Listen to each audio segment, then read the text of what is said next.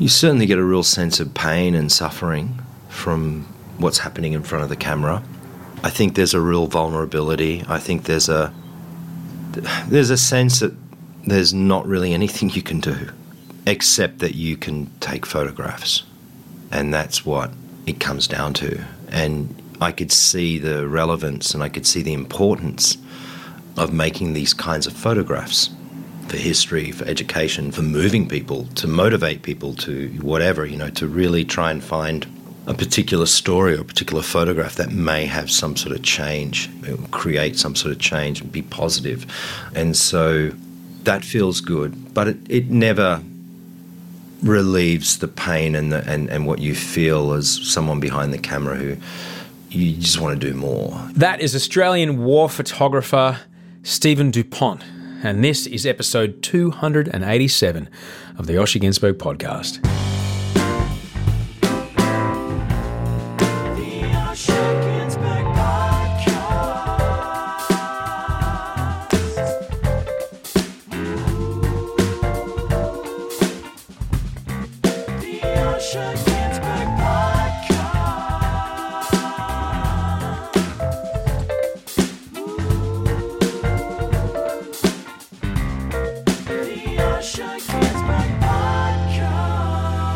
Hello and welcome to episode 287 of the Osher Günsberg podcast. I'm Osher Günsberg and this show today is with Stephen DuPont. He's a conflict photographer. He's a fascinating man.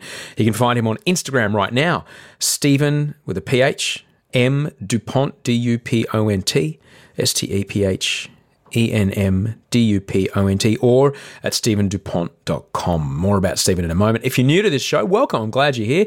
Thanks for being a part of it. Who am I? My name's Osher Günsberg. I work on TV. I write books. I ride bikes. I'm a few short months away from welcoming a new baby boy into the world.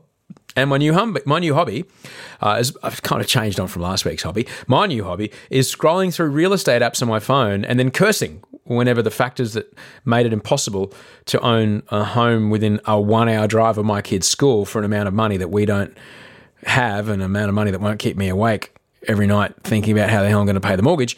That's what I do. That's my new hobby. I make this podcast every Monday and Friday, and I have done since 2013, and I'm glad you're here. I'm glad you're a part of it. What is this podcast? Well, look, it's pretty simple. It's just a conversation. It's a conversation that you get to be a part of, and a conversation designed to hopefully help you make today a little bit better than yesterday. Something that you'll hear in the next hour and a bit. Stephen, we go long on this one. It's guaranteed to make you go, oh, right, yeah, and maybe try something new, look at something new. A big thank you to everybody who left a rating and a review in the iTunes store. It really helps more people find out about the show. I know I know a lot of people listen through Spotify and through Android podcast or whatever the podcast app it is you listen to, but for some reason, Apple Podcasts, that's the metric that a lot of people go off when it comes to booking guests. So if you want to write something about the show, it makes a massive difference to us by subscribing, rating, and reviewing in the Apple iTunes store. It really helps us a lot, helps us on the charts, and it's been helping already. So thank you. To encourage you to do more, I'm going to read some on the show. So thank you very much for Cluidlum, an amazing man, an amazing podcast. Osher's great story. And it's very insightful. He speaks about mental health and all kinds of topics. He's a beautiful human, and so glad that he released his book, but also his podcast. Thank you, Cluidlum. Nervebag, 5 stars, best podcast. I've listened to every podcast, some second and third time. Wow. Osher's friendly, easygoing, which I'm sure helps his guest feel comfortable. I enjoy every podcast, so many amazing stories. I learn a lot about his guests that I didn't know. Osher's intros and check-ins helped me get through a lot of struggles with my anxiety and depression. I thank him for that. Well, thank you very much, Nervebag. My favourite time of the week from Ireland 01. I've been listening to Osher's podcast for well over a year, and it's still one of my favourites. Love it, so honest. Love his interviews. Love his stories. Thanks very much. Oh, and my weekly joy from Claire. Discovered by chance, this podcast, something I look forward to every week. Osher and his guests are my companions as I go through my week. There's always something to learn, a new perspective, or food for my soul. Osher's a gifted interviewer. His empathy, personal humility, and authenticity are a part of the secret sauce in his podcast. Well, thank you so much, Claire C. In case you're wondering, I do have a secret sauce. It involves soy milk, arrowroot flour, and nutritional yeast flakes, and chili. That's my secret sauce. That's really good. Here's a cool fact. A crocodile can't stick out its tongue. Another cool fact, you can get short-term health insurance for a month or just under a year in some states. United Healthcare short-term insurance plans are designed for people who are between jobs, coming off their parents' plan, or turning a side hustle into a full-time gig. Underwritten by Golden Rule Insurance Company, they offer flexible, budget-friendly coverage with access to a nationwide network of doctors and hospitals. Get more cool facts about United Healthcare short-term plans at uh1.com.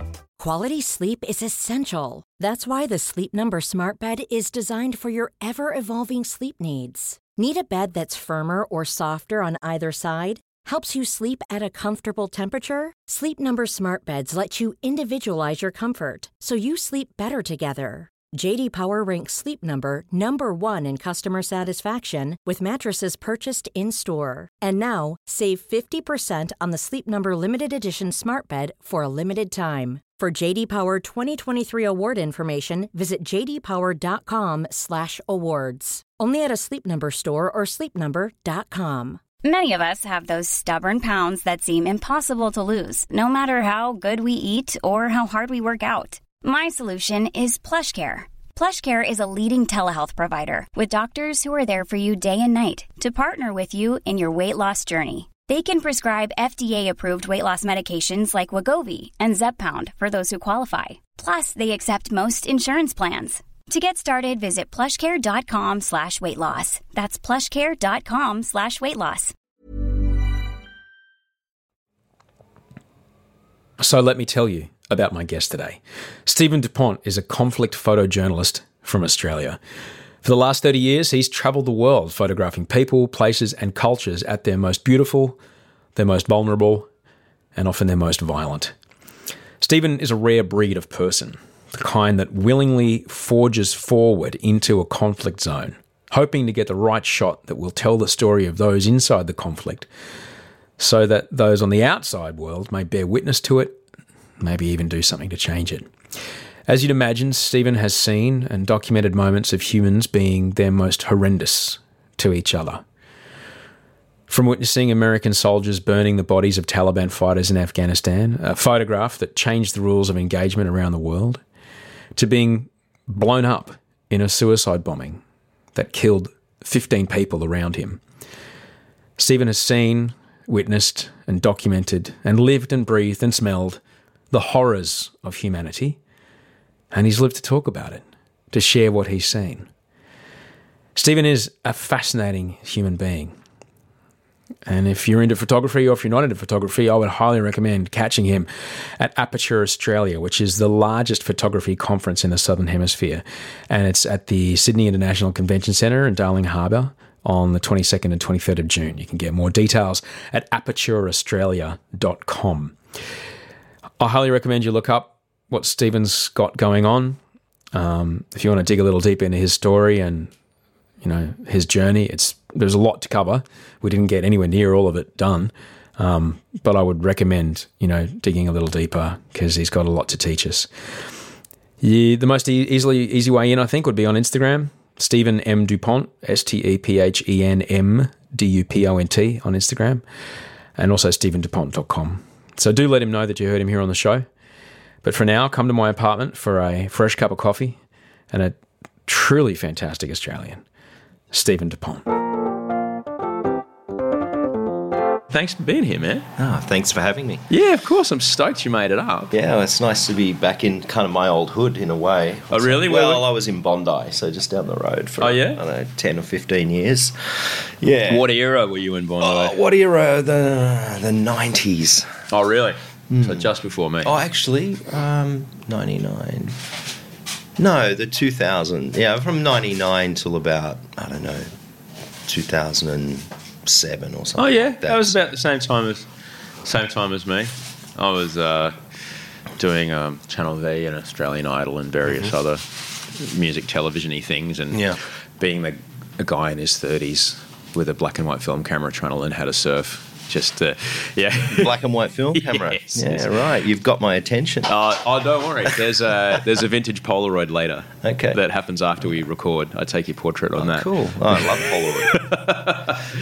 Polaroid. So I remember one time reading Aquabumps, and Huge was like, bloody surf packed with dudes on longboards who shoot, black and white film or have only shot black and white film for the last 18 months. I'm like, oh, that's me, Huge. Yeah, that's me too.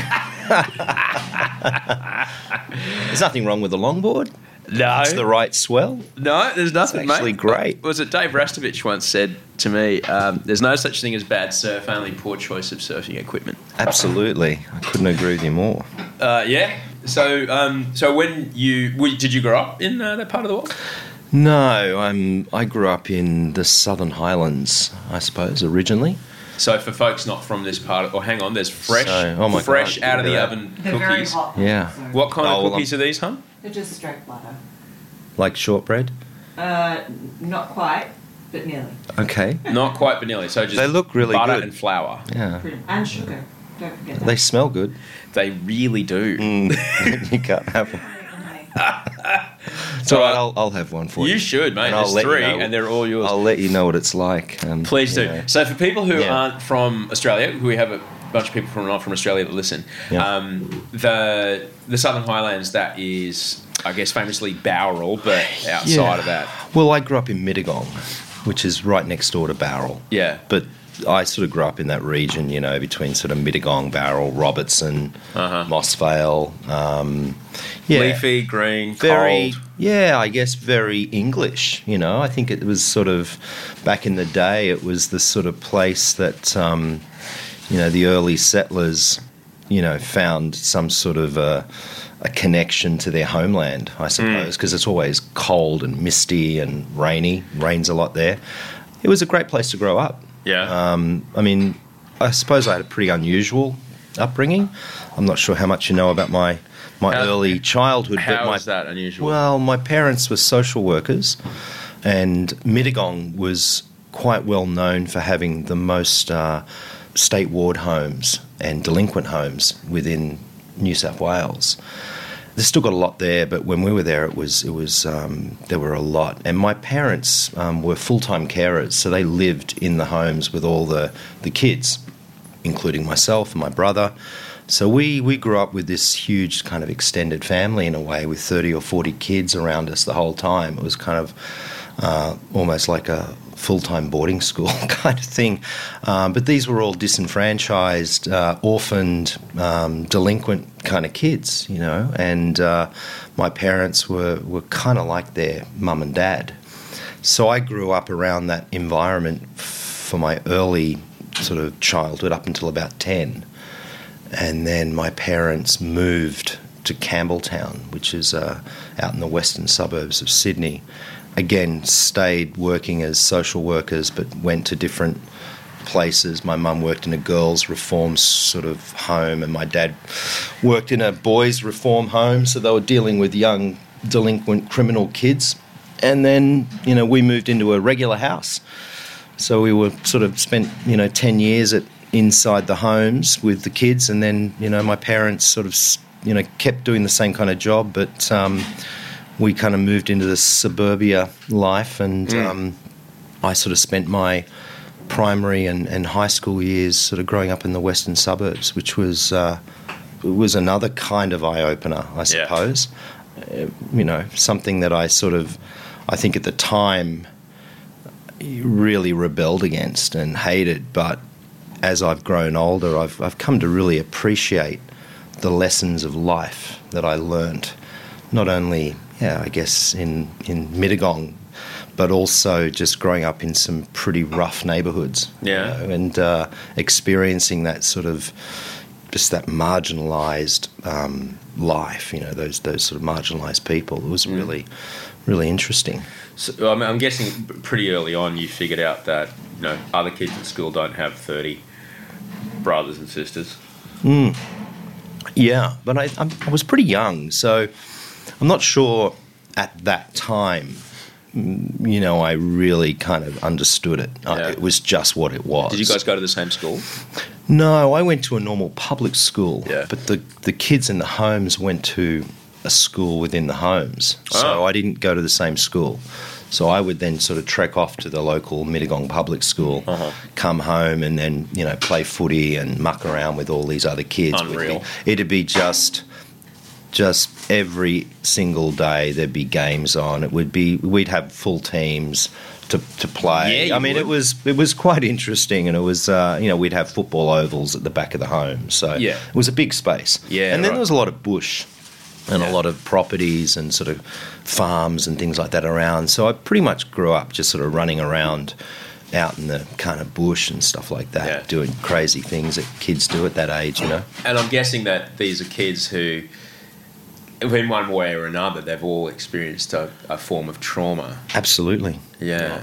And do you remember at all your parents talking to you about that, or can you recognise now ways they might have protected you from that?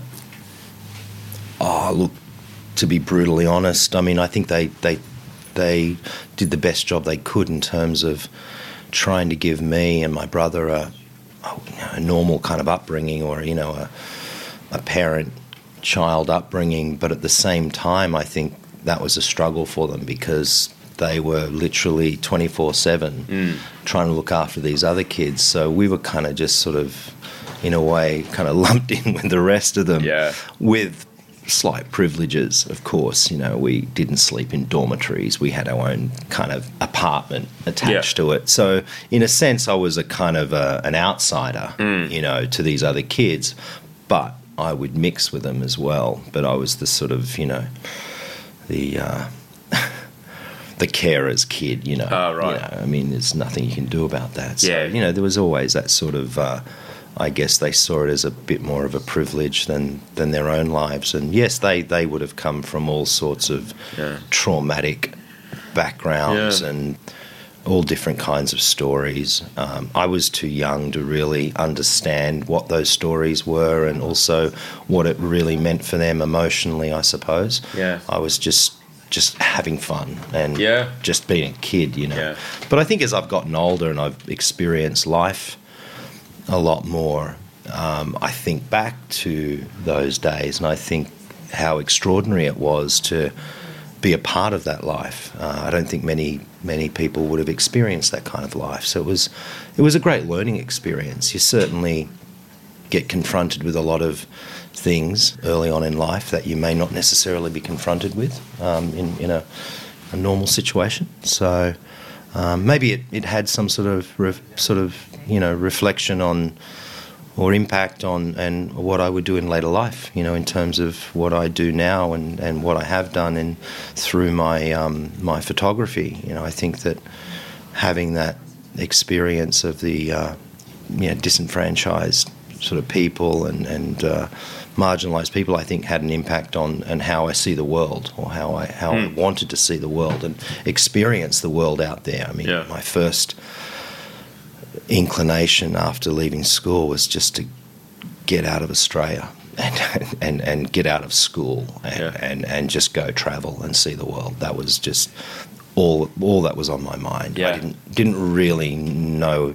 I took photographs, but I didn't really kind of have a feeling that I would become a photographer at that stage. But I definitely knew that I had to run away. Yeah. I had to get out and see what was going on outside of Campbelltown. So it was sort of like, just get me out of here. Yeah, I've got a mate from Campbelltown who did the same thing. But not everyone does. No, sadly, No, that's okay though. Yeah. It does. It takes a certain. It is okay. Yeah. It takes a certain. Well, back then, in the time before the internet or Instagram, or any kind of. When I think about my own experience, I didn't know that you could. It didn't. In my suburban growing up of Brisbane, I heard that some people went overseas. I didn't know how. I didn't know where. I didn't know who. I didn't know where to start. I didn't know how much money you needed. I didn't know any of that. Someone said, you can get an around the world ticket for $3,000. I'm earning, $40 a day as a roadie. I'm like, $3,000? I'll never get $3,000. Yeah. May as well forget about it. I didn't go anywhere until I was 24. Yeah, I was pretty lucky because, lucky in one regards, but unlucky in another. My father died when I was 13. Oh, shit. And he left me some money, which was, at that time it was like $10,000, which was a lot of money. And it sort of allowed me to do whatever I wanted to do with it when I left school. So I got the money when I turned 18, and I used it to travel. That's how I was able to spend a year on the road without really working. Sorry to hear that. I had a mate that lost his dad when he was he was 14. He was really close. We were really close, and I saw it. He just turned in one direction, and he never came back. It was really tough to see. Yeah, that must have been hard, man. It was hard, you know. I mean, he died of cancer, and I was pretty young, but it was. I mean, it's hard to, you try and think back about. I think you try and block it out of your system. When you're at that early teenage time, your hormones are going, and I was playing for sport and was incredibly active, and I was just starting to play Aussie rules at the time and really getting into it and finding this new passion for the sport. And I remember my dad coming to see some games and stuff before he got sick, and so there was this real kind of sense of trying to prove to him that I was something that I could play, and he was really into sport as well. He'd watch any sport, golf, cricket. I grew up watching cricket with him. We'd, go off to the SCG and watch the West Indies play at Australia and on the hill when the hill was there. And my dad was just loved any sport. But, so, and then he got sick, and then, it was one of those sort of, horrible, long kind of dying kind of scenarios. And, but I think you block it out, and you just get on, and that's what I did. I mean, I never stopped thinking about him, but you learn that that's life. We all die. Everyone dies at some point, and I think the challenge is to how you take the next step. And that determines your life as well. So as a 13-year-old, I just threw myself into sport, whatever. I was just determined to kind of, in a sense, it gave me more of a drive, because it's like everything I did for him. He wasn't there, but everything, all my achievements for quite a long time in my early years were all for him. So it was like his soul was kind of travelling with me around the world, and all these kind of nasty, unusual and exciting places. He was always there, and I was doing it for him, Now I do it for my daughter, but, my dad was there for a while. Sorry, Dad, you got knocked off the pedestal. I never met the man, but I'm sure he wouldn't mind. Can I have a bite of it? Mate, get into that cookie. You've been nursing that beautiful cookie. Yeah. You probably hear it crunching on No, that's okay. Early podcasts. They're really good. Yeah, my wife is an extraordinarily talented woman. She just happens to also be able to bake. Wow. Yeah. She, Audrey, had Georgia when she was 23. And she was doing a double degree in biotech and business, and she dropped out because she got pregnant. This is not your first, though, right? Because you said this is my first. Oh, it's your baby. First. Okay, but I've been Georgia's stepdad for coming up on 6 years. Okay, yeah, coming up on 5 years. So I've been doing the job. Well, congratulations! Yeah, it's amazing. Are you scared? No, I'm not scared. No. I'm a bit overwhelmed, but I don't think in any other way that any other. I got really sick a little while ago. I went through like psychosis that manifested as paranoid delusions, and I was on antipsychotics for a while, and it was really scary. And my mum, who she kind of clocked it. She's passed away now, but she clocked it when I met Audrey. I was on 2 kinds of antipsychotics and an SSRI, and I was on like 4 different kinds of meds when I met her. I was like all fat from the drugs. Yeah. I remember talking to Mum, and I've met this woman, and then she's like, "Listen, don't." She goes, "I know you." Basically, my thing was like the world is ending, and no one knows about climate change but me, and I was wanting to run up to people in the street and warn them. And Mum kind of clocked it. I was like, I don't want to. Why would I want to bring a kid into, something like this? And my mum spent about 4 years on the road as a refugee after World War II. Right. Travelling down from Lithuania through what was then, Prussia, and then through Austria and down to finally Germany or whatever. And then, she told these, horrible stories about, what was happening to them. And this column of people just walking for months. Was she a Holocaust survivor? Dad's family is the Jewish side. So you have Jewish background? Yeah. And there was of my 3 uncles, 2 of them were killed by the Nazis, and one of them was building the gas chambers in the camp when they got liberated. Jesus. Yeah. And I've been to Prague and I've seen their names on the wall of the synagogue, and Yeah. But Mum basically clocked that I was reluctant to have a baby. Right. And she said, "You remember I told you all about that stuff about, you know, being on the road?" And, you know, she said, family life didn't stop, you know. People still made dinner and they still had arguments and squabbles among the kids, and then they packed up their camp and they got back on the road and they kept walking, and then people still had children and they just knew that this would all be over soon, and they just kept moving. And hearing, my uncle was born as bombs fell around them, and, you know, I remember hearing that going, I guess, you know, she'd know and you'd know, and she's right. It's just everyone, I'm sure, when they become a parent, go, but the world isn't safe. What am I doing? Yeah. So to answer your question in a long way, I'm scared, but I don't think any more than any other human would be. But I'm kind of grateful in that I'm one of the last people that I know to, you know, have a baby.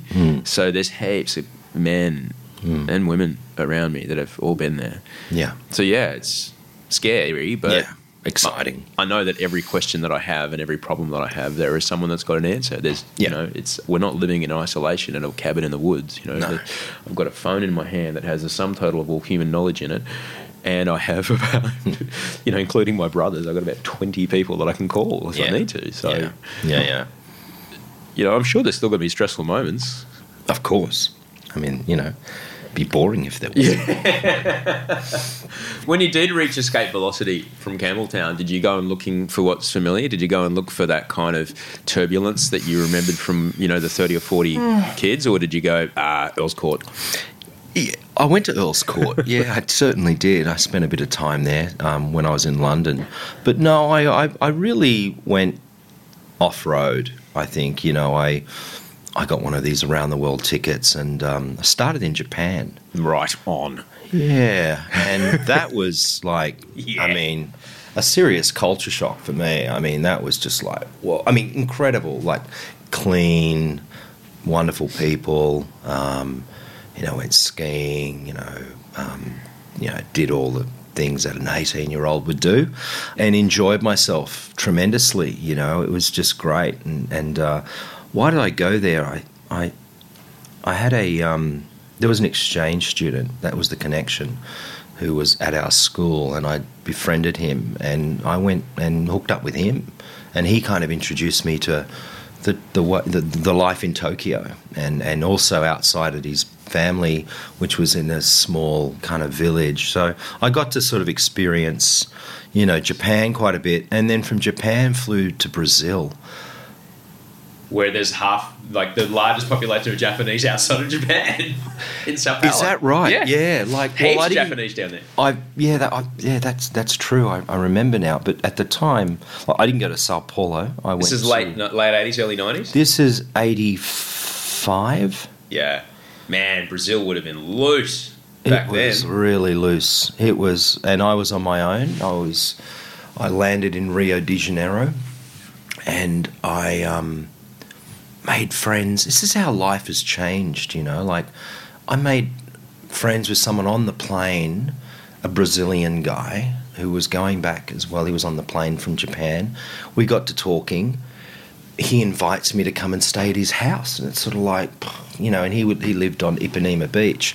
It was incredible. So he was actually one of these really wealthy kind of families, and I hooked up with him for a while, staying at his place. I mean, I actually also did stay at a really dodgy kind of, look, it seemed like some sort of a student or artist housing project in Rio, but it was really dark. It was extraordinary, actually.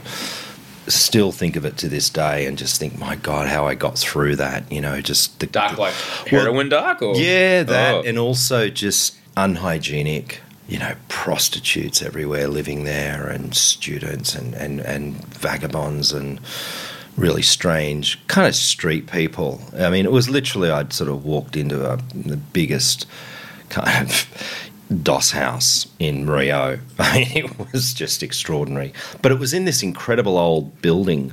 So it was like a squat, actually. Uh-huh. I think it was a squat. It was a derelict, like, university building.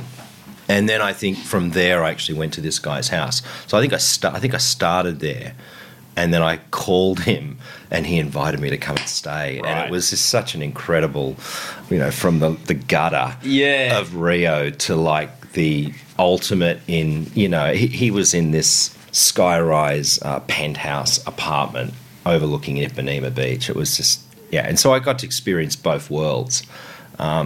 And that was amazing in both ways, both areas, and then from there I headed to Europe, so Earl's Court, and then Europe and Denmark, which is where my family are from. Right. So I went back to Denmark and saw my relatives and had a time there around Copenhagen and Aarhus and a few Another other one places. of the great bicycle cities of the world. It is. Oh, man. Sure is. Look at, and great people, and I've, obviously grown up with that Danish heritage my whole life. So that was good. And then, did the Eurail thing around Europe and met a girl while I was there. Left the girl, went to India. Went to Nepal, went to Thailand, went home. Damn, you did it. Hooked up with that same girl later on, and in fact, she became my wife for a while. So back in Australia. But anyway, it was, Before the internet, to meet someone twice on the same trip like that is impressive. Because there's letters involved. Well, we'd need hours to sort of talk about the journey, but I mean, look, in those days, it just sounds like basically what I'm trying to get to, man, is like you reached escape velocity from Campbelltown. Yeah. You'd only at that point seen really Mittagong and Campbelltown. That's right. You'd gone through awful tragedy as a kid, and then you went and just squeegeed your eyeballs open at the face of the world for a year. Yeah. What was Campbelltown like when you got back? Yeah, well, it was pretty shallow for a start. I mean, it was awful, but it always was. I mean, I was never comfortable there, and I just could not wait to get out. I mean, moved back in with my mum when I got home, as you do. No money, no job, no life, no career, no nothing, no. But what this trip had taught me, what it gave me, especially India. India was the place that just opened up the whole world of photography to me, and also the world of extreme poverty and extreme beauty. I mean, India was just. It was just an extreme place. So you had a camera so with many you? levels. Oh yeah, I was traveling around with the camera the whole time. I was keeping a diary and I was photographing, but it was just for me. It was Pentax K1000? It was actually. Yeah. There you go. It was, and it was a great camera. It's a great one. And India just was like a roller coaster of everything, just population and disease and filth and hunger and incense and great food, and I mean it just had everything, and it was incredible history, just the history. So I was really blown away by India. I got incredibly sick, but at the same time I was just, there was something got in, India got under my skin, and I met some photographers there, and I think I was starting to think about, because I was going home. I was actually on my way home. What am I going to do? How am I going to make a living? I wasn't interested in going to university, or I think before I'd left on that trip, I had ideas of being like a sound engineer, because I was into music and filmmaking. So I had these kind of, ideas, but photography really hit me in India, and I was like, maybe I could do this. Maybe I could actually do this as a career. And so when I, landed back in Campbelltown after a year on the road, I started to put the feelers out and started to to make it happen. I was very determined. I mean, nothing was going to stop me from being a photographer, and I'd made that decision, and that was it. So I was determined to put myself into that world, and so I met photographers. I met one photographer so I had one connection. My older brother went to school with a guy called Stuart Davidson, and he was the big shot at the Good Weekend at the time when I got home. The Lift Out magazine that happens on the Sunday paper. Yeah. The Sydney Morning Herald. I think it's got like the most highest circulation of any magazine in the country or something like that, because it goes out with newspapers, right? Yeah. So it's not like something that sells on a newsstand, but it's still a magazine. It's 60, 80 pages long. It's a weekly magazine, and you know, at that time, and still is, you know, he was really the premier photographer. You know, he was a great photographer, and he grew up in Campbelltown, so he went to school with my brother. So I got a connection straight to him through my brother. He said, call Stuart, maybe he can kind of give you some pointers, you know, show you around. So I did, and he actually set me on a bit of a goal and a strategy, and in fact, you know, my first real, I guess, experience in photography seriously was through music, so through bands. I mean, I was a music lover and a band lover, and in fact, Stuart had also started, when he started his career, he started photographing rock and roll bands, and so I did the same. It was almost like I was sort of mirroring his career path, and that was great because it gave me free access to see all of these bands that I loved, and it was just, you know, right up front in the pit, photographing. I was in my element, you know, and so I did that for years. Also worked in fashion, started doing models' portfolios, and assisting fashion photographers, and assisting, you know, big commercial photographers to get the experience and to be paid as an assistant. It's quite the old school apprenticeship. I don't know how much it exists now. It was like an old school apprenticeship in a way, and I had to. It was weird. I remember the whole way along, I was just, you know, lying my way through, getting access to things, even getting work with photographers. You know, can you do lighting? Oh yeah, I can do lighting. Of course I can do lighting. I've never done lighting. I just winged it. And learnt along the way. Exactly how I learnt to take photographs was just trial and error. And somehow I got through it. And I met some great photographers along the way, and they gave me a lot of support and a lot of experience. And then I, you know, in my early 20s, I was starting to get really itchy, you know, and I really wanted to break into the photography world of what I was in love with, and that was documentary photography. That was the, you know, going back to my travelling and seeing the world and having an excuse to go out there and see it by taking these photographs. So I started to, you know, look at photographers that were inspiring to me, and, you know, slowly working my way through, going out and shooting, you know, photo essays and really kind of hard-edged sort of stories, and then trying to get published in the local magazines and things like that. So it was a slow process, but it had to be done that way. And I was not working on staff for anyone. I wasn't being paid a wage, and I never have my whole life. So I spent this whole time, I mean, admittedly, I was working in restaurants and bars and to make money, but I was, you know, photography was my passion, and I was doing everything I can to put myself in a situation where I could then start to make money. So it happened eventually.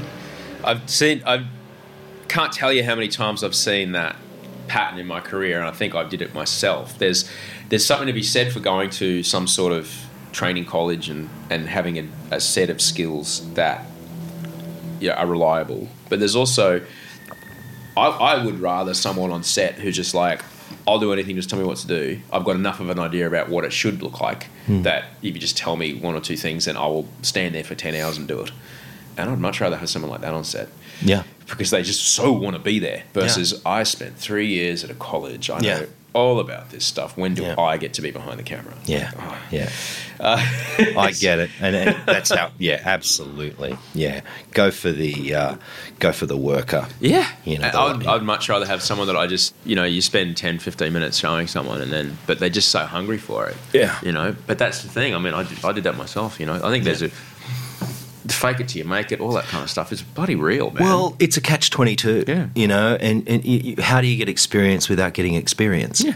And so you kind of have to, but you also have to be pretty clever and pretty savvy, because a lot of people, may not be able to do it. I mean, there's a sense of sort of, I think you've got to have that drive and passion first and foremost. And I think if you've got that, that's you sort of one step ahead of everyone else. Yeah, I'm sure. So it's, yeah, and you've got to be a bit of a con artist at some time. At 2 in the sort morning. of like work your way through it. But hey, at the end of the day, I think you can prove your talent and you can prove your worth, and I think that's everything, like you said. Like you'd rather have someone who's going to do 10 hours than someone who's been at college who wants your job. Forget it. And I'm sure that you've also got to have that thing though, when you're hosing out a bar at 2 a.m, knowing that you've got to be on call at the rental place at 6 to pick up the lights for the shoot that starts at 7:30. You're going to have to really want it. Absolutely. And there was, I was, working bars and restaurants and then going out afterwards. Oh, yeah. All night, and then going to work the next day. I mean, but when you're young, you can do that. Yeah.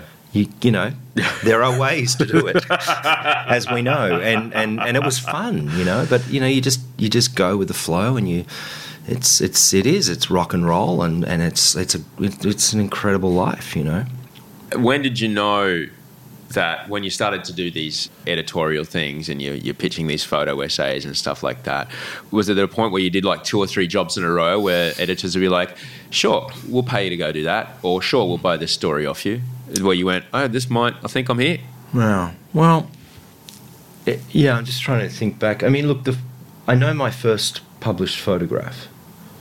It was a photograph of James Brown, and that was the first photograph I ever had published, and that was published in a street mag called Stiletto. I don't know if you remember Stiletto back in the 80s. I grew up in early Brisbane, 90s. so we had so different Stiletto street press. was the cool street mag, and I had a connection through with Stiletto. I was kind of connected through the fashion, and my partner at the time was a model, and I knew the editor, and so I was breaking in through Stiletto, and so they published my first photo, and then a couple of other magazines started to publish some of my other pictures. So everything I was doing was on spec, was purely on a freelance basis. I wasn't being paid, and I was just trying to make the photographs that I wanted to make, and then try and have them published, and then try and get paid for it. So all relationships up front, blagging the promoter to get the pass, blagging the magazine to try and get it. So all relationships. Well, that's right. I mean, so I'd built up a good relationship with a promoter, and I'd have to basically say, yeah, look, I'm working for this magazine, but I'm not really. You're lying, and you get your pass, and everything is, you're winging the whole way along. But you get to a point where you're no longer winging it; you're actually there legitimately. Yeah. But you've got to spend those. But that time to get through that, and I got through it, and started to, be a fairly regular kind of rock and roll photographer at one point. That was really really early in my career. Well, it's great training for the stuff that you do later in your life, because it's kind of is 3 songs, no flash. You can't get in their faces. You can't affect the situation. You can't ask them to do anything that they wouldn't otherwise be doing. If you miss the moment, you can't get them to do it again. You got to get in. You got to get out. Yeah, it's a high pressure situation. It is. Yeah. 3 songs is not piss much, off anybody on the way in and out. That's right. Most of all the band, and second the promoters, and the band managers, the Michael Chuggs and Godinskis, and you were dealing with those get through those. Oh yeah, they were the guys. These were the guys that I was dealing with on a regular basis, and I used to go to after parties with them, and so I was also connected socially, because once you get into that groove, you go with the band and you go to the after parties. I mean, it's a pretty amazing life for a while, and they start to respect you, and you become a kind of a part of that that world, become a part of their team in a way. And then I'd start getting called up to do music videos and things like that. So I was really quite heavily connected. There was only a few of us, Bob King, Tony Mott, and myself at one point. It was very very male dominated. Yeah. And I remember Bob. He's passed away now. Yeah, but, sadly. Yeah, I remember Bob. But Bob, Tony, and I would be guaranteed at every single major concert, and we had this kind of club. It was great. But what I loved about it was beyond the photography. I love to go and see the music. I'd love to see the bands. I'd love to go backstage. So it was a kind of a lifestyle thing as well. Yeah. And then of course, you want to get really great photos as well. And that, I guess that led to my real drive and passion, which was to be, a documentary photographer. And in order to do that, you needed to commit yourself to a long-term project. So people like Eugene Smith and many other photographers, Joseph Kudelka and William Klein, Robert Frank, Gary Winogrand, all these people were out there, making these great documentary photos and street photography and also working on long-term projects. So my drive was to do that and to work in that world. And so I remember picking up a copy of a book called The Gun and Knife Club. It was by Eugene Richards, this Magnum photographer at the time, and it was one of his early books, and it was about a emergency room in New York City. And I just remember it was just a groundbreaking book, and it was very, very, very raw and real, and what you'd imagine from that kind of world, the police, the streets, the emergency room. I decided I would do something similar, and that was my first ever long-term project, and it was about an emergency room at Liverpool Hospital out in the West. So I got all the permissions and basically went and kind of lived at the hospital for a couple of months, through ER and sort of, the different wards and so forth, and made this body of work, which got published in a photo magazine or something. So it was great for me. It was like it got published as a photo essay. It was a kind of a Camera Club magazine. But then it started to get attention, and I remember The Good Weekend saw the photos, and they ended up putting it on the cover. They were doing an asthma story, and I had this. And it's still a photograph I'm incredibly proud of. So one of my first sort of photos, and it was a shot of a kid literally dying of an asthma attack inside the emergency ward in front of the camera. It was a horrible, horrible thing to see. I mean, he didn't die, but he was. It just made me realise just how serious asthma was as well, and how it affected certain people. But the photograph was very powerful, and they ran it as a cover, and they ran a spread and to highlight the deadliness and just the importance of understanding what asthma was about at that time. So that was a great thing, and then I worked in the world of news photography for a long time. I had a photography agent. I had a photo agency in Sydney, which was selling my works. And I was sort of doing social stuff, and I was doing sport. I worked on the Australian newspaper for a year as a casual, and I think I just grew out of that life here in Australia, and I desperately needed to go overseas again. So I think at about the age of 25, I hit the road and I moved to London, and I spent 7 or 8 years in London. So that was where I really, I guess, cut my teeth. That was where I really got thrown into the deep end in terms of competition, in terms of being creative, in terms of trying to make it in that world where you're competing with the best in the world. You're there.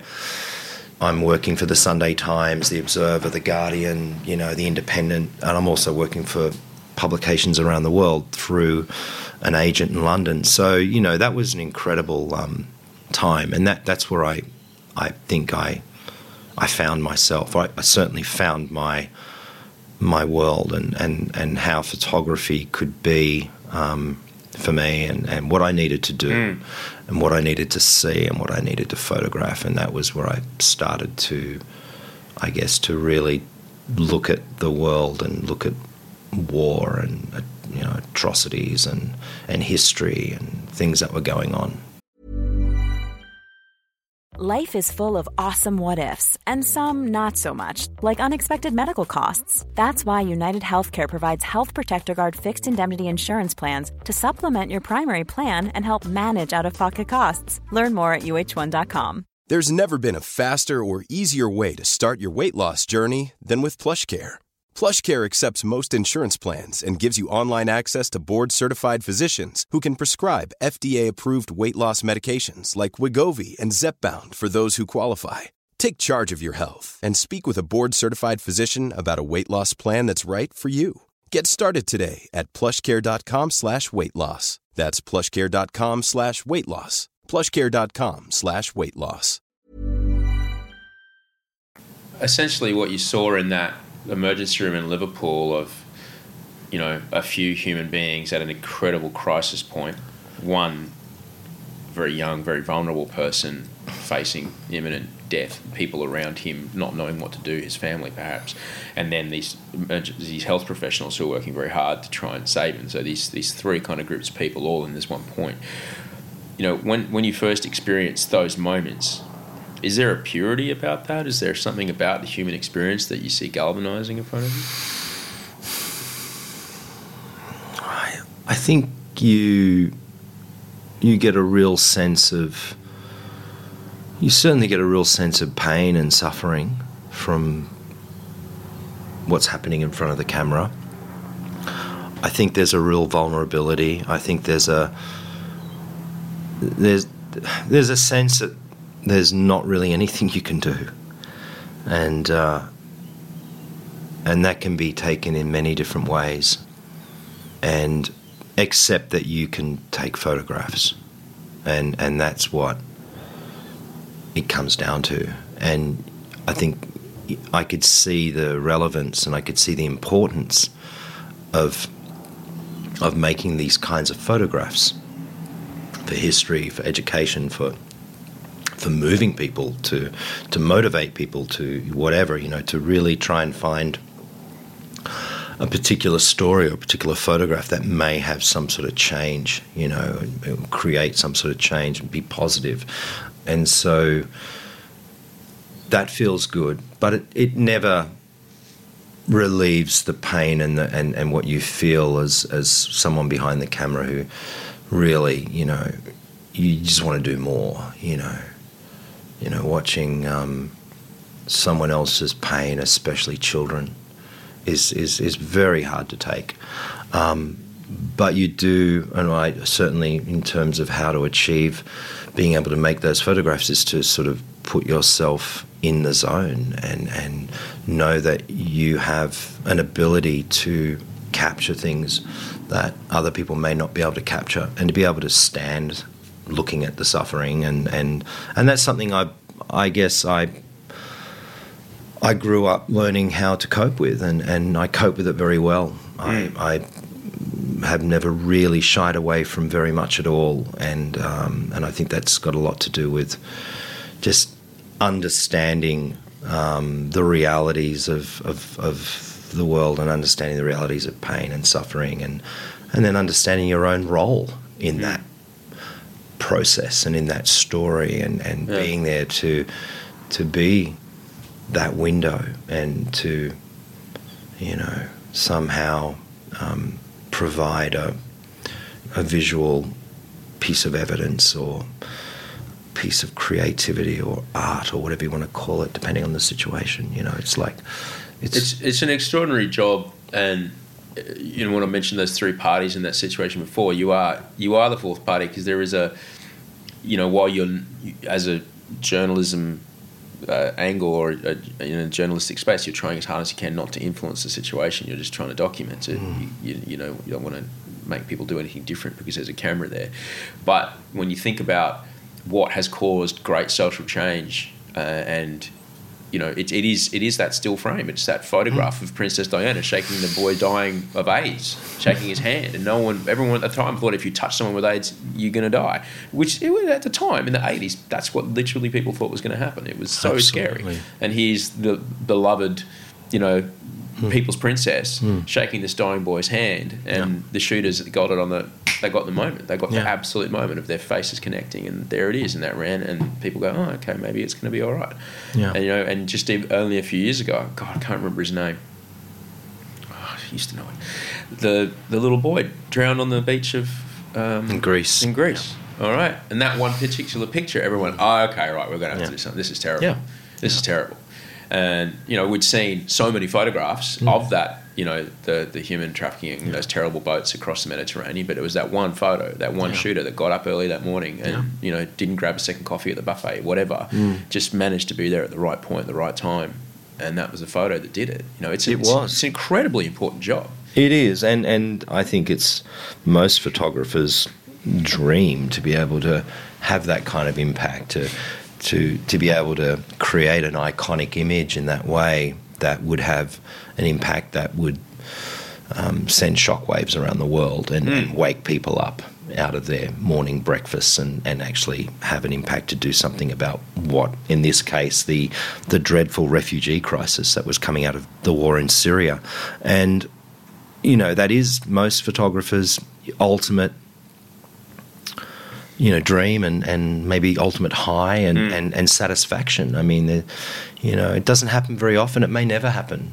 You could be a great photographer and you may never have that kind of impact or that kind of situation, but it can happen, and photographers do. But it should never stop you from trying, And I think, as a collective body of work, you can also have different ways of telling stories and highlighting, sort of situations and things like that as well. But certainly, single iconic images, no question. And we've seen through history that there are certain photographs that change our opinions and helps change the world, in many ways, from the First World War, Second World War, Vietnam. Often they're wars, because war is generally the most, tragic of all scenarios, but great disasters as well, earthquakes and typhoons and, tsunamis, a kid washing up, on the beaches of, I think it was Lesbos, or one of those places. But it's a powerful tool. It's a powerful medium. I personally, I don't know of any more powerful, medium than still photography. I think that, and I've, done a lot of video. I've done moving images and sound, and I think photography has that sort of impact and ability to really, make people stop and think and feel. And that's one of the reasons I wanted to pick up a camera in the first place, was to actually do that, to actually be able to have someone be so affected and someone feel so much about something that they will think about it and they will do something, or they, whatever. I mean, when you are in a conflict zone, when you are in a place where there's a lot of very vulnerable people, some of them with an enormous amount of power over some of them who have no power, whether that be the UN people in charge of the camp and the people trying to get into the camp, or some army and the refugee or whatever. Is there a commonality that you've noticed around people as you've travelled around? You mean dealing with relationships with those people? Is there at the end of it, are you able to see, he's just a dude, he just happens to be the one with the gun right now? I think every scenario is different. It depends on where you are. Yeah. But look, I think, certainly anyone with a gun is someone that you want to be as kind to as you possibly can and not piss them off. So you sort of learn to kind of how to sort of react and how to behave in those kind of scenarios and how to make friends. And I think your personality is a big thing in these places. Having an open, happy personality goes a long way. You literally have to be, always have your wits about you. You've really just got to, spend a lot of time building relationships with people in these. You often rely on them to protect you or not to kill you or whatever the scenario may be. And, you build up these different relationships. The same with NGOs and military NGOs, whoever's out there, they all have their roles. You often rely on NGOs to get you from A to B, transport, lodgings, sometimes work.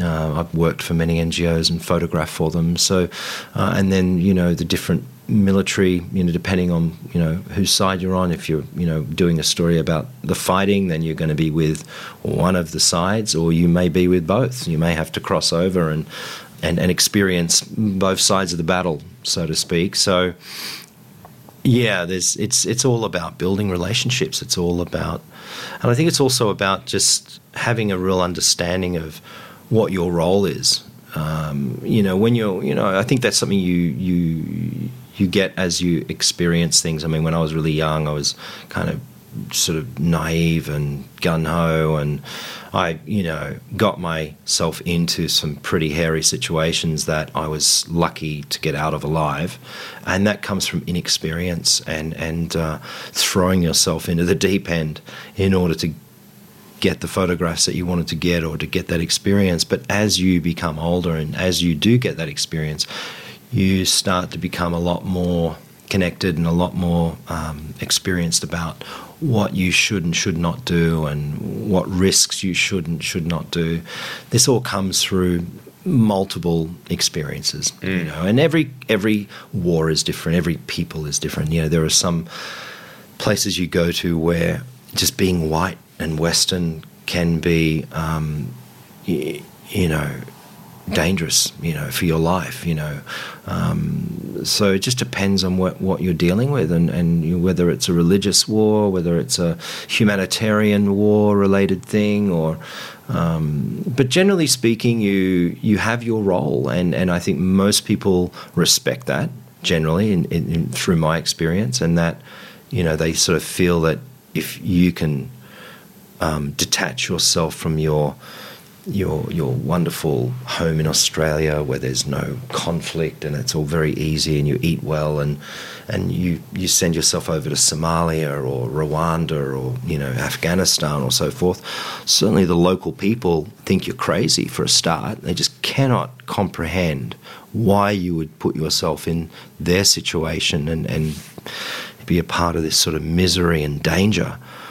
But at the other side is this immediate respect, and generally it's a good thing, and they generally will then treat you like a brother and do everything they can to get you what you want to achieve in terms of your photography and where you want to go, and try and protect you as much as they can. So there's a real brotherhood. There's a brotherhood on the ground with the people that are in the crises, and there's a brotherhood with your colleagues and with the NGOs and so forth. You have this, I think everyone is trying to deal with the dangers and there's the physical dangers, there's a psychological trauma, there's 100 things that you need to deal with, and no one wants to die. No one wants to be crippled or, whatever. You want to get out of there alive. And so, but you're there to do a job. You're as a photographer, I'm there to take photographs. I'm there to bring back photographs for an assigned magazine that I may be working for, or a personal project, or an NGO I'm working for. I mean, there are many, whatever client you have a responsibility. And I think you have a responsibility to also tell the truth and to have great respect and empathy about who you're photographing and how that is to be perceived and shown. So there's many things that sort of a domino effect in terms of, you know, your photography too, in terms of what you're showing and the story you're telling. Yeah. You have that power to then, you know, dictate in a sense what is going on. So you have this great responsibility to actually be a tool of truth. When you mentioned something like this, you know, one of the main reasons I want to talk to you is, like, I'm fascinated with how do you, at the end of the day, you know, photographing conflict, photographing people dying, people, you know, that you saw in the morning alive, and then you're shooting a photo of a corpse and you had a chat with that person, you know, and then you go home. Back to your hotel, and then a couple of weeks later you're back here in Sydney. You know, how do you protect yourself from, you know, the psychological damage of that? Do you want the short answer or the long answer? Well, we all know the trope Yeah. of the war photographer who, you know, and then he was at war with himself. You know, That's right. It's. Sure. And, you know, I've spoken to a number of journalists and who've sat in that seat. You know, there's a common way that people deal with it, and sometimes it's not very healthy. I think I should give you the longer version. That's what we're here for. Look, I think it comes down to an individual mindset.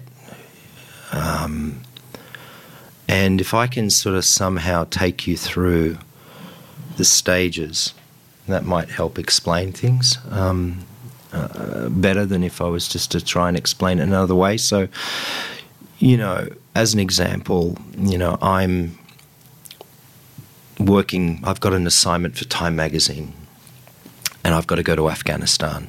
And this is a true story, so we'll make it true, we'll give the date. So this is early September 2001.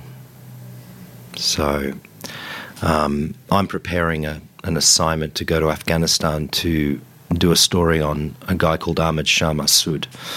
And I'm liaisoning with Time magazine to get over there and, you know, trying to, you know, sort of spur other interests with other magazines as well.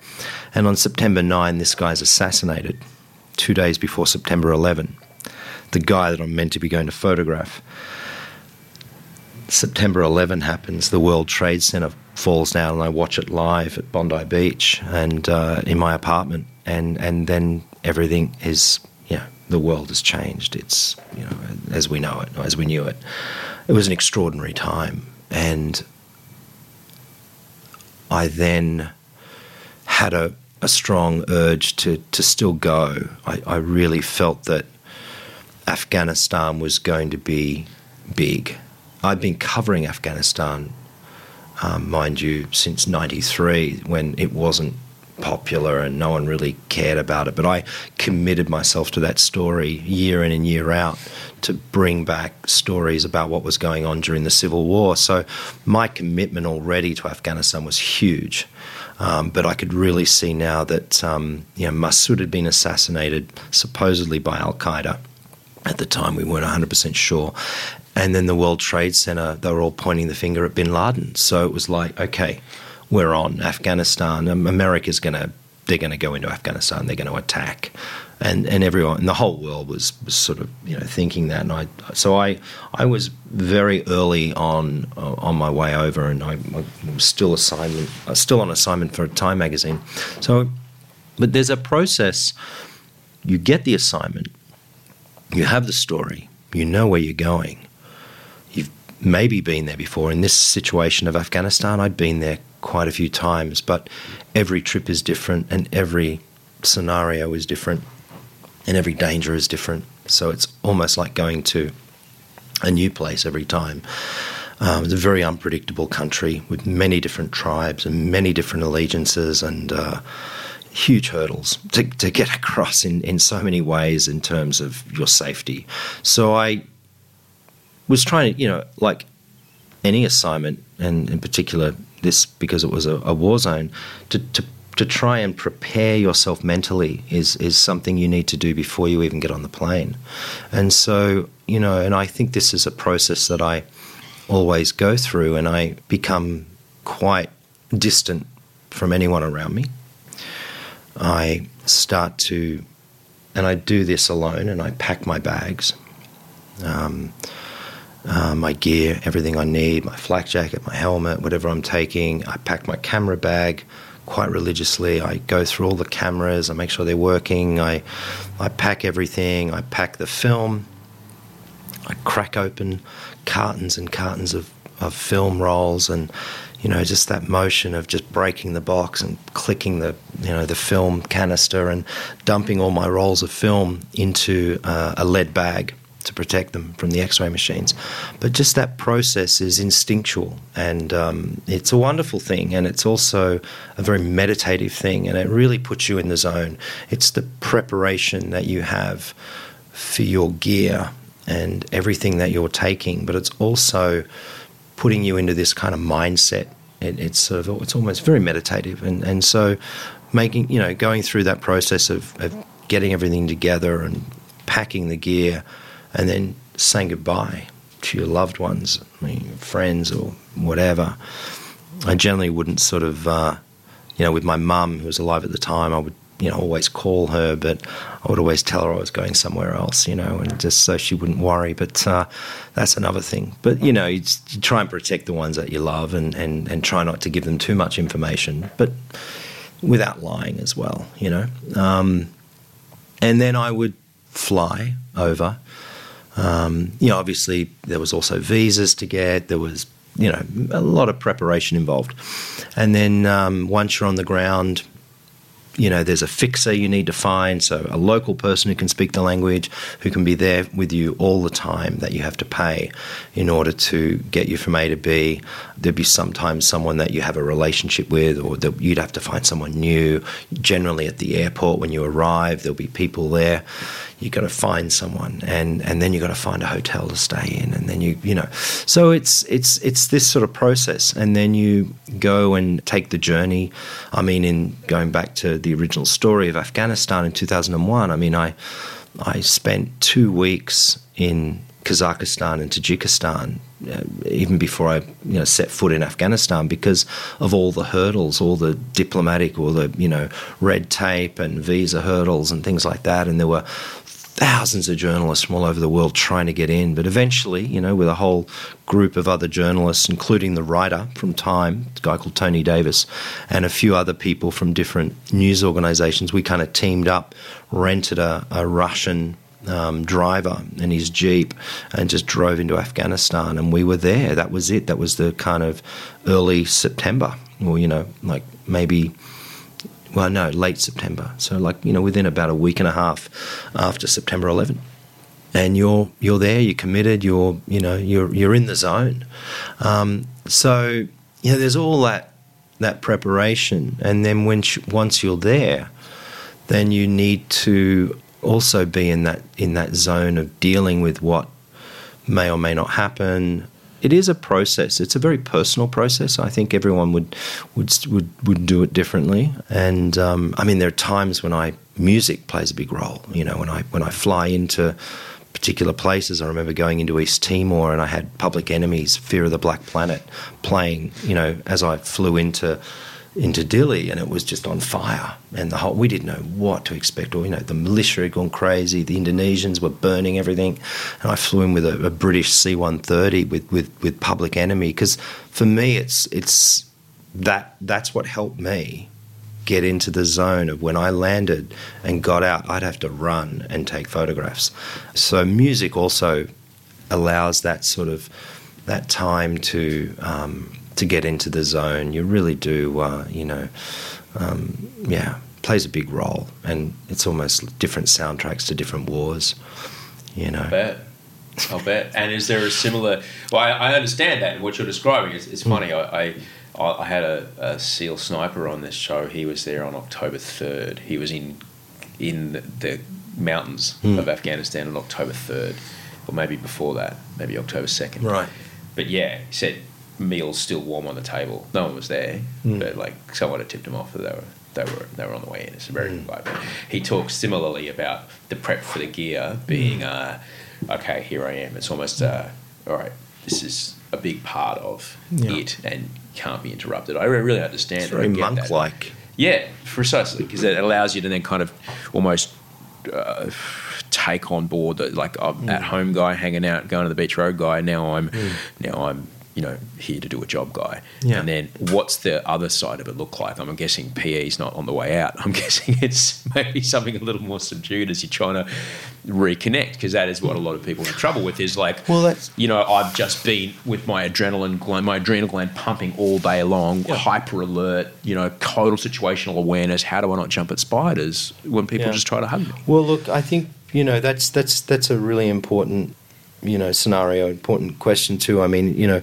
it's one thing getting into a war zone and dealing with it, which is, what I was sort of talking about, but then coming out and dealing with the coming out is another challenge in itself. And I think everyone has their own way. But I mean, I tend to, you are on this incredible rush. There's no question.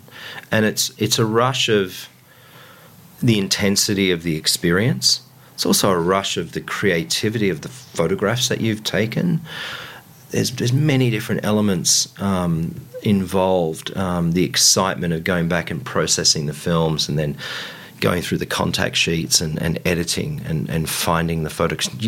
We didn't get, it's not digital, we didn't get to see anything. You had to believe in the photographs. You had to believe that, in this 100 rolls of film that you had these great pictures. So there was always that excitement and also nervousness too, to hope that you did get it. And then, it's a question of really landing back home, or how, before I had my daughter, there's two sort of stages, because before I had my daughter, I would struggle a bit actually with how to deal with it. Especially, living in London, we'd just spend our time at the pub and we'd drink, and I'd be with other photographers and colleagues who had been through the same experiences, even the same war, which was good because we could kind of talk about it and feed off each other with what we were going through emotionally. I mean, I remember this one situation where I was covering the genocide in Rwanda, and in '94, we were one of the first photographers on the scene. Another Australian guy called Jack Bocconi and myself, and we travelled through Rwanda and, saw all the atrocities, all the massacres, and, basically went through something which was just unprecedented from what we'd seen. I mean, we'd never seen anything, experienced anything like it. It was just unbelievable. Real hand-to-hand barbarism, if no one... It was absolute hell on earth. Butchery. It was like nothing could prepare us. Yeah. Mentally, emotionally, for what we saw. And when we came back out of that, from covering that story, it never left us. And I remember, again, just going into the pub with Jack, and I was just saying to him, I can't get this out of my mind, and I can't get the smell of death out of my clothes, even if I've been washing them. So, I'd be like, I'd be smelling my shirt and it'd smell like Rwanda, because the whole country just stunk of death. There were so many rotting bodies that you could not get away from the smell, and it got into your clothes. I think it got into my skin. Maybe it was, it was just my imagination, but it was there and I was smelling it. And he was too. So it was this sort of traumas like that, which are on the extreme level, of course, but you find ways to console with your closest colleagues or friends. And that's what we used to do a lot. We used to just, go and try and relieve ourselves through drink, and then also just talk about it. Because it was something you couldn't really talk about with anyone else. And it wasn't like, oh, shit, I kind of, I'm so messed up, I've got to go see a psychiatrist or whatever. It was never like that. It was actually, I'm so clear I am so clear, but I am so affected by it. But I just need to find ways of kind of dealing with it. And that's always a different challenge in different scenarios. But just going back to the whole just coming out on an adrenaline rush and things like that, you know, you come home and you try and immerse yourself back into society. And that's, you know, sometimes a challenge when you're sort of sitting in a bar and people are talking about real estate prices and you just sort of shake your head and you just go, oh, man, you just have no idea of what's going on in the world, and all you can think about is your cafe latte or your, you know. And so that really affects you because you start to get angry. You start to get angry at your friends and people you're hanging out with. And that's not right either, you know, because they don't know and it's not their fault. And so you start to become quite judgmental. And I think you need to almost sort of teach yourself that you've been through this extreme scenario. And it is what it is. Doesn't make you a better person. Doesn't make you anything different from anyone else. So you actually have to educate yourself in that, you know, and take yourself out of that zone. So that's experience. That comes from going back and forwards to different wars and different crises, and also having the understanding of your own body and your own mind. And you know, and then I would sort of, you know, go through certain meditation processes. I would surf. Surf's a big thing. Surfing is, without doubt, one of the greatest things for coming down for me, and still is, because it is my meditation, being out in the surf. So things like that kind of really set your body and mind balance. And then having my daughter, so, you know, as soon as she came into the world, there was no excuses. There was no margin of error, and so everything had to be, you're back in her life, you know, you're back there for her, and so, you know, and my partner Lizzie. So it's like dealing with the family.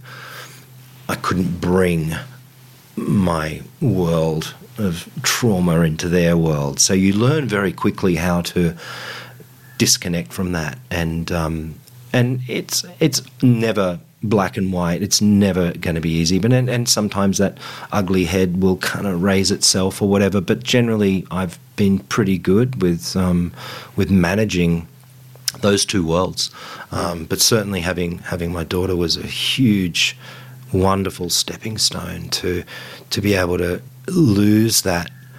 What is it? It's almost lose that kind of arrogance and that. To understand unconditional love with someone and not to disturb that world, but not to lie about it either, to try and give them an understanding of your world, but without the angst or the blame. Or in fact, I've turned it around to a point where, you know, everything is educational. Yeah, you know, I mean, I'll even sit down with her. When I went to the Philippines to cover the typhoon, I sat my daughter down. I said, look, there's been a really bad storm that's killed a lot of people in a place called the Philippines. And I went through and explained everything to her so she would have an understanding of why I was going, you know. And I think that's really important when they get to a certain age. And so, you know, I generally try and explain things to her in as much as I can to why I'm going and what I do as a photographer and the importance it can be and so forth. So it's sharing that. And that helps too, emotionally. And I think people, you know, no one wants to be kept in the dark, especially the ones closest to you. Yeah. One of my favourite stats that I've only just learned from this Hans Rosling book that I've been reading is that in 2016, 40 million passenger airlines successfully took off and landed, if you count them all up. But we only heard about the 11 that didn't make it. It's interesting, yeah. So he's basically just kind of say, like, yeah, bad shit happens, but let's try. He always says, always ask for a second number. Yes, there were 11 crashes.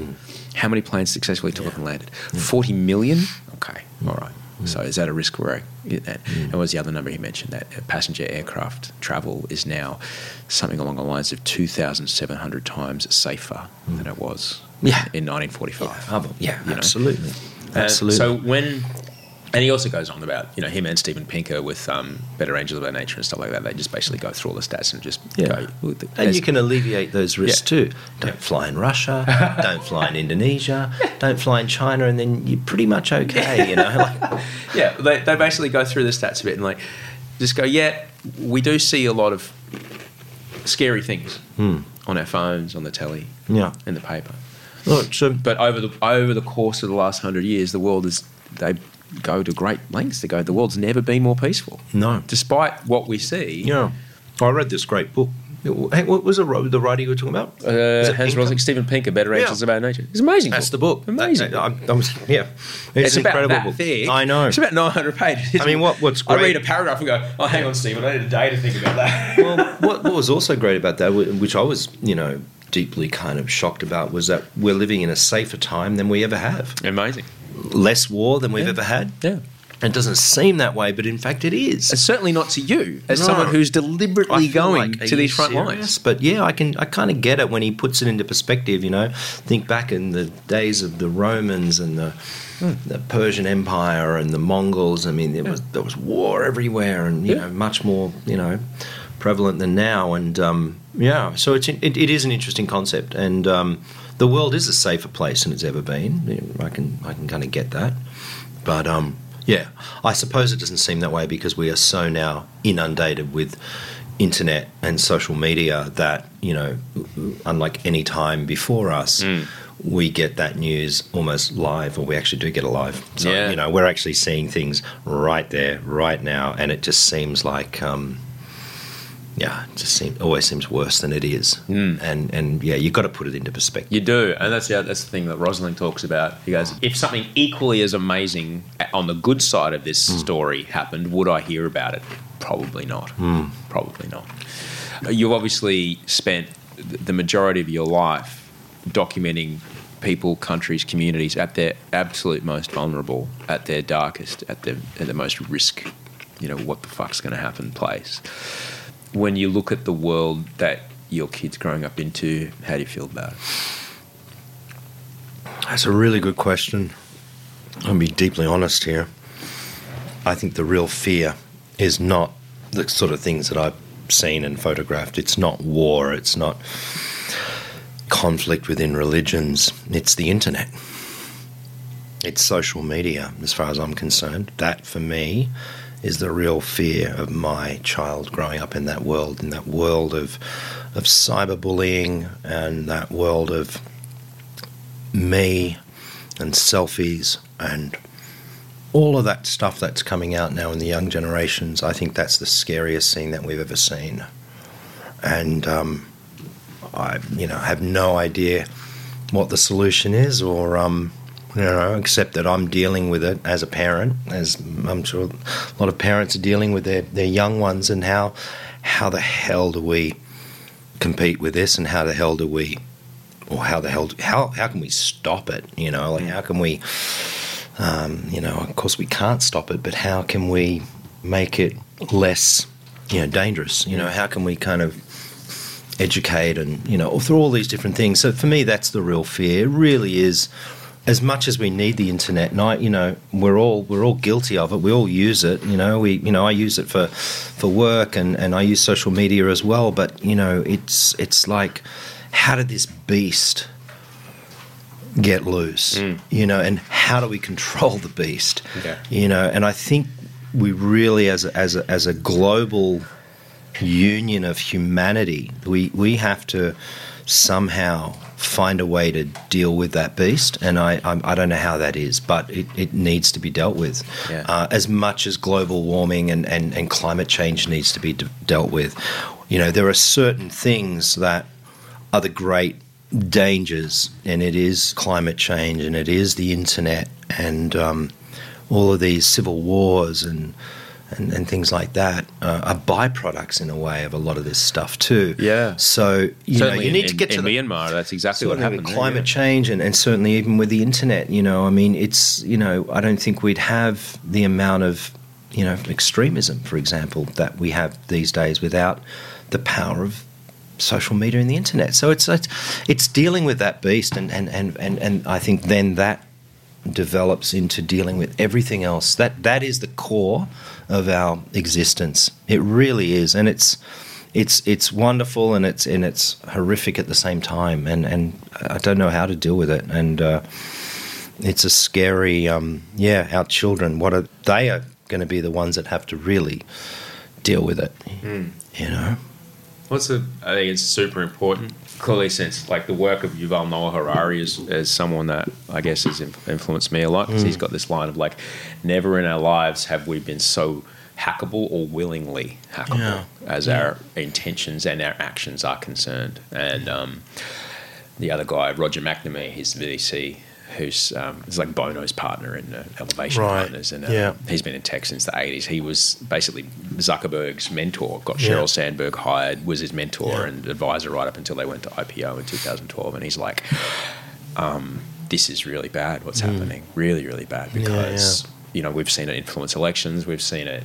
We're no longer living in a shared reality. There was a time when your photograph of yours would publish, and then no matter what side of the political spectrum you're on, people would see it and go, that's what's happening. Whereas now, me, you, my neighbour, everyone will look online and we will see a different photo of the same situation, taken from a different angle with a different story. That's right. And that's not good. No. Because that's where democracy suffers. Yeah. So I think there's a lot of work to be done, but there's also a great possibility around what might end up because of it. Yeah. No, look, no question. I mean, and that is, you know, we don't know, do we? We haven't seen we can't see the future. No. But yeah, look, I think you just got to deal with the here and now, and try as best as possible to to just deal with, you know, all those things too. You know, certainly in terms of making your life good, and also the people around you, and trying to live within the context of our fragile planet. I think that's sort of key to everything, really. I keep telling, you know, whenever I sort of talk about what's going on, I can't help going back to every subject, everything that happens in my life just goes back to the environment somehow. You know, it's just trying to deal with our planet, trying to deal with our Earth, and how we can protect it. Most conflict is about shared space, right? Yeah. And what bigger shared space is there than our atmosphere, than our ocean? That's it. Yeah. We all share it. Yeah, no, absolutely. Well, the thing is, we're going to figure it out because we have to figure it out, because we have no option other than to figure it out. That's pretty much the thing that I try to hold on to, man. Yeah, I do too. Look, I'm positive. You know, I am at the same time.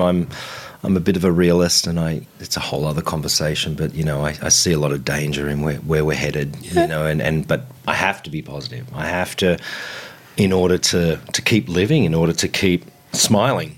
You know.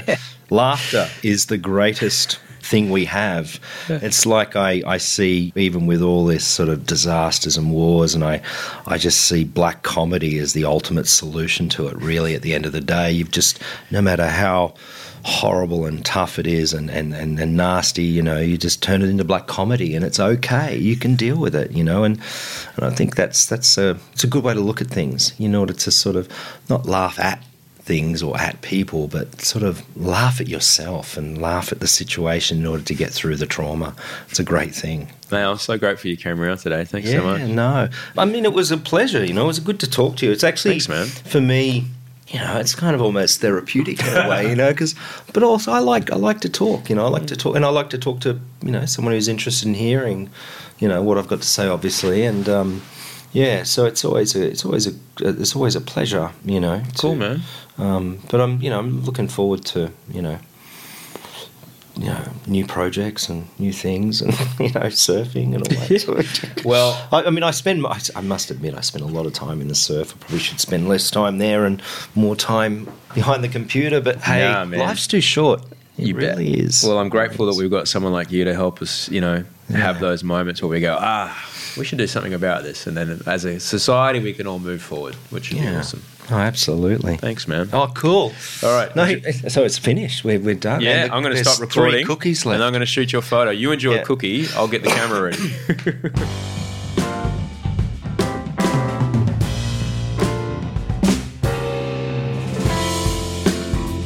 That was Stephen Dupont. You can find him on Instagram at Stephen M. Dupont, STEPH.